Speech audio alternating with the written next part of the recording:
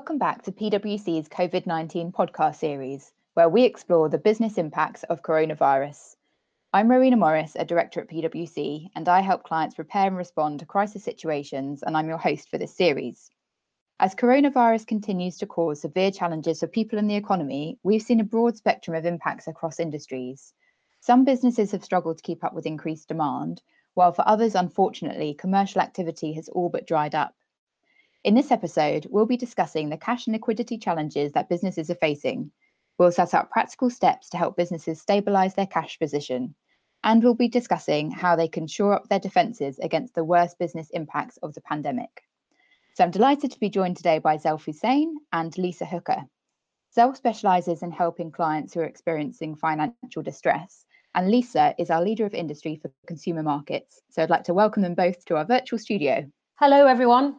And hi, and thanks for inviting us to the virtual studio. No problem. Great to have you. So, Zelf, to kick things off, when it comes to liquidity and cash management, what are the main areas that you're seeing that our clients have been focusing on? Well, right now, for most of our clients, revenues have all but dried up. So cutting costs and doing it quickly is the key focus for all of them. And it's not just stopping all non-essential costs such as CapEx, but also, more importantly, some of the other costs such as employee costs, property costs, and supplier payments, deferring those or even cancelling those. At the same time, they're also looking at whether or not you can get money from your lenders or owners just to increase that liquidity in the business.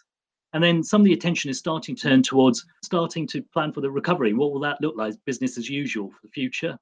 Yeah, interesting. And I think what we'll do is pick up on that a little bit later on in the podcast around how businesses can start to plan for the new normal. And before we go to that, can we talk a little bit around how companies should be thinking about accessing and making use of the government support that's available? Yeah, so it's quite helpful. The government's actually provided a number of schemes to try and help businesses through this difficult time.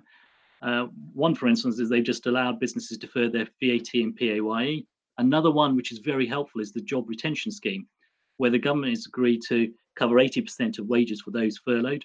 And it's for the businesses themselves, whether they cover the other 20%, and there's a mixed response for those businesses on that front, whether they are or not.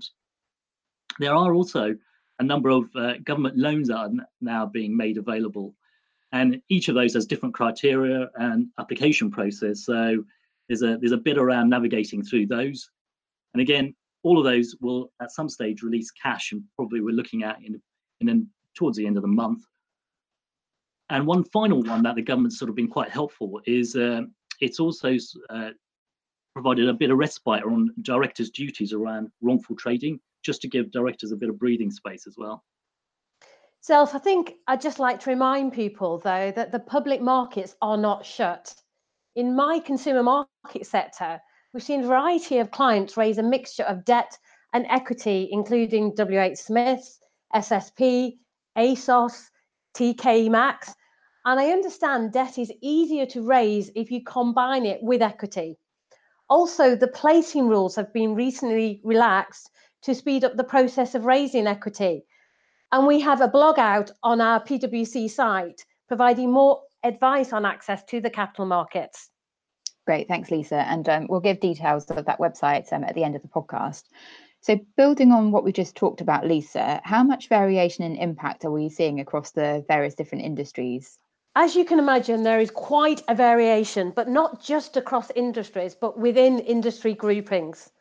The hardest hit includes consumer markets, but also manufacturing and areas such as automotive and industrial products. Areas less affected, which maybe not that surprising, is technology, probably because we're all using more technology now. A lot of us are working from home, but also telecoms, health and pharma. Financial services is quite mixed, but even within consumer markets, it's really polarized, with food and essentials performing relatively well, but non-essentials, hospitality and leisure being some of the worst hit sectors. So I think it'd be interesting for everyone to hear a bit more from you around how different businesses, whether they fall into the essentials or non-essentials sort of bucket, how they're dealing with those challenges. For essentials, it's all about looking after your people and community, ensuring robustness of supply and getting products to the shelves and to people's homes. For non-essentials, it's, as Zelf really has already discussed, It is all about cash management, as a number of the companies have significantly reduced revenue or even no revenue, but a relatively fixed cost base. Yeah, so lots of lessons to be learnt, I suppose, from by other industries from the steps that those businesses have taken. So it'd be interesting to get your thoughts on what those lessons might be. Self discussed about the immediate cash and liquidity actions, but you need to also start thinking about the medium term. For example, when looking to save costs, it may be an opportunity to look at those hard to reach areas that everyone had said pre the crisis were just too difficult to address. Also, I think you can use this crisis as an opportunity in a number of areas. Firstly, you could potentially right size your business so it's in the good shape for post the crisis and possibly much quicker than you may have planned previously. You can embed new working models and practices that might be evolving at the moment. And you could potentially improve your future operating model, as all of these will make the business more agile to address the changes happening in all sectors, even prior to the crisis. And for an example, if you're investing in working from home for your staff, how are you going to leverage that investment going forward? The other thing for businesses, you do need to think about your cash position as you come out of this crisis, because a lot of businesses will be more indebted, but you will need quite a lot of cash to make a fast recovery. So picking up on that cash point, so as people are looking forward and starting to plan for the new normal, what top tips do you both have for businesses looking to stabilise their cash position? And maybe Zelf, if you could go first, that would be helpful. I think there's 3 areas for me. Firstly, as well as deferring as much cost as possible, I think it's important to keep stress testing scenarios around the cash flow. Starting point for me is develop and maintain a robust 13-week cash flow.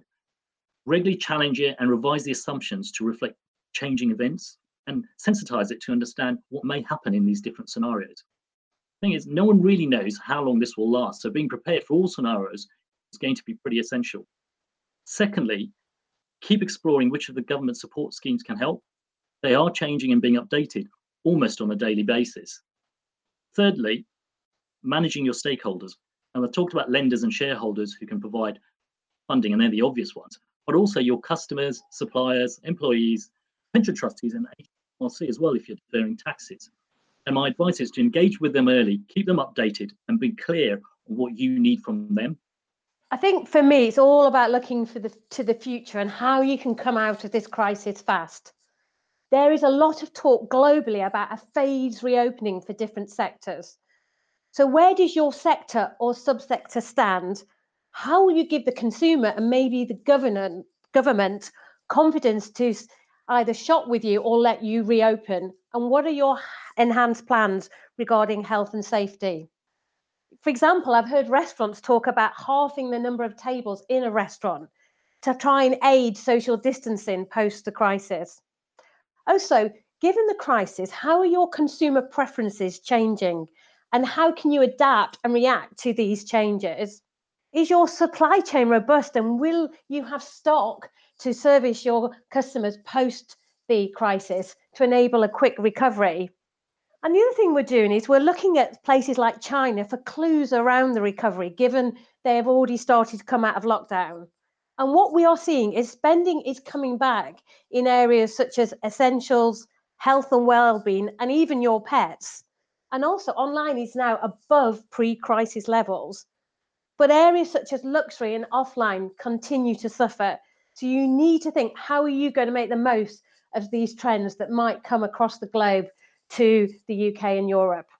Great conversation. So thanks, Zelf and Lisa, for your thoughts. And of course, thanks everyone for listening.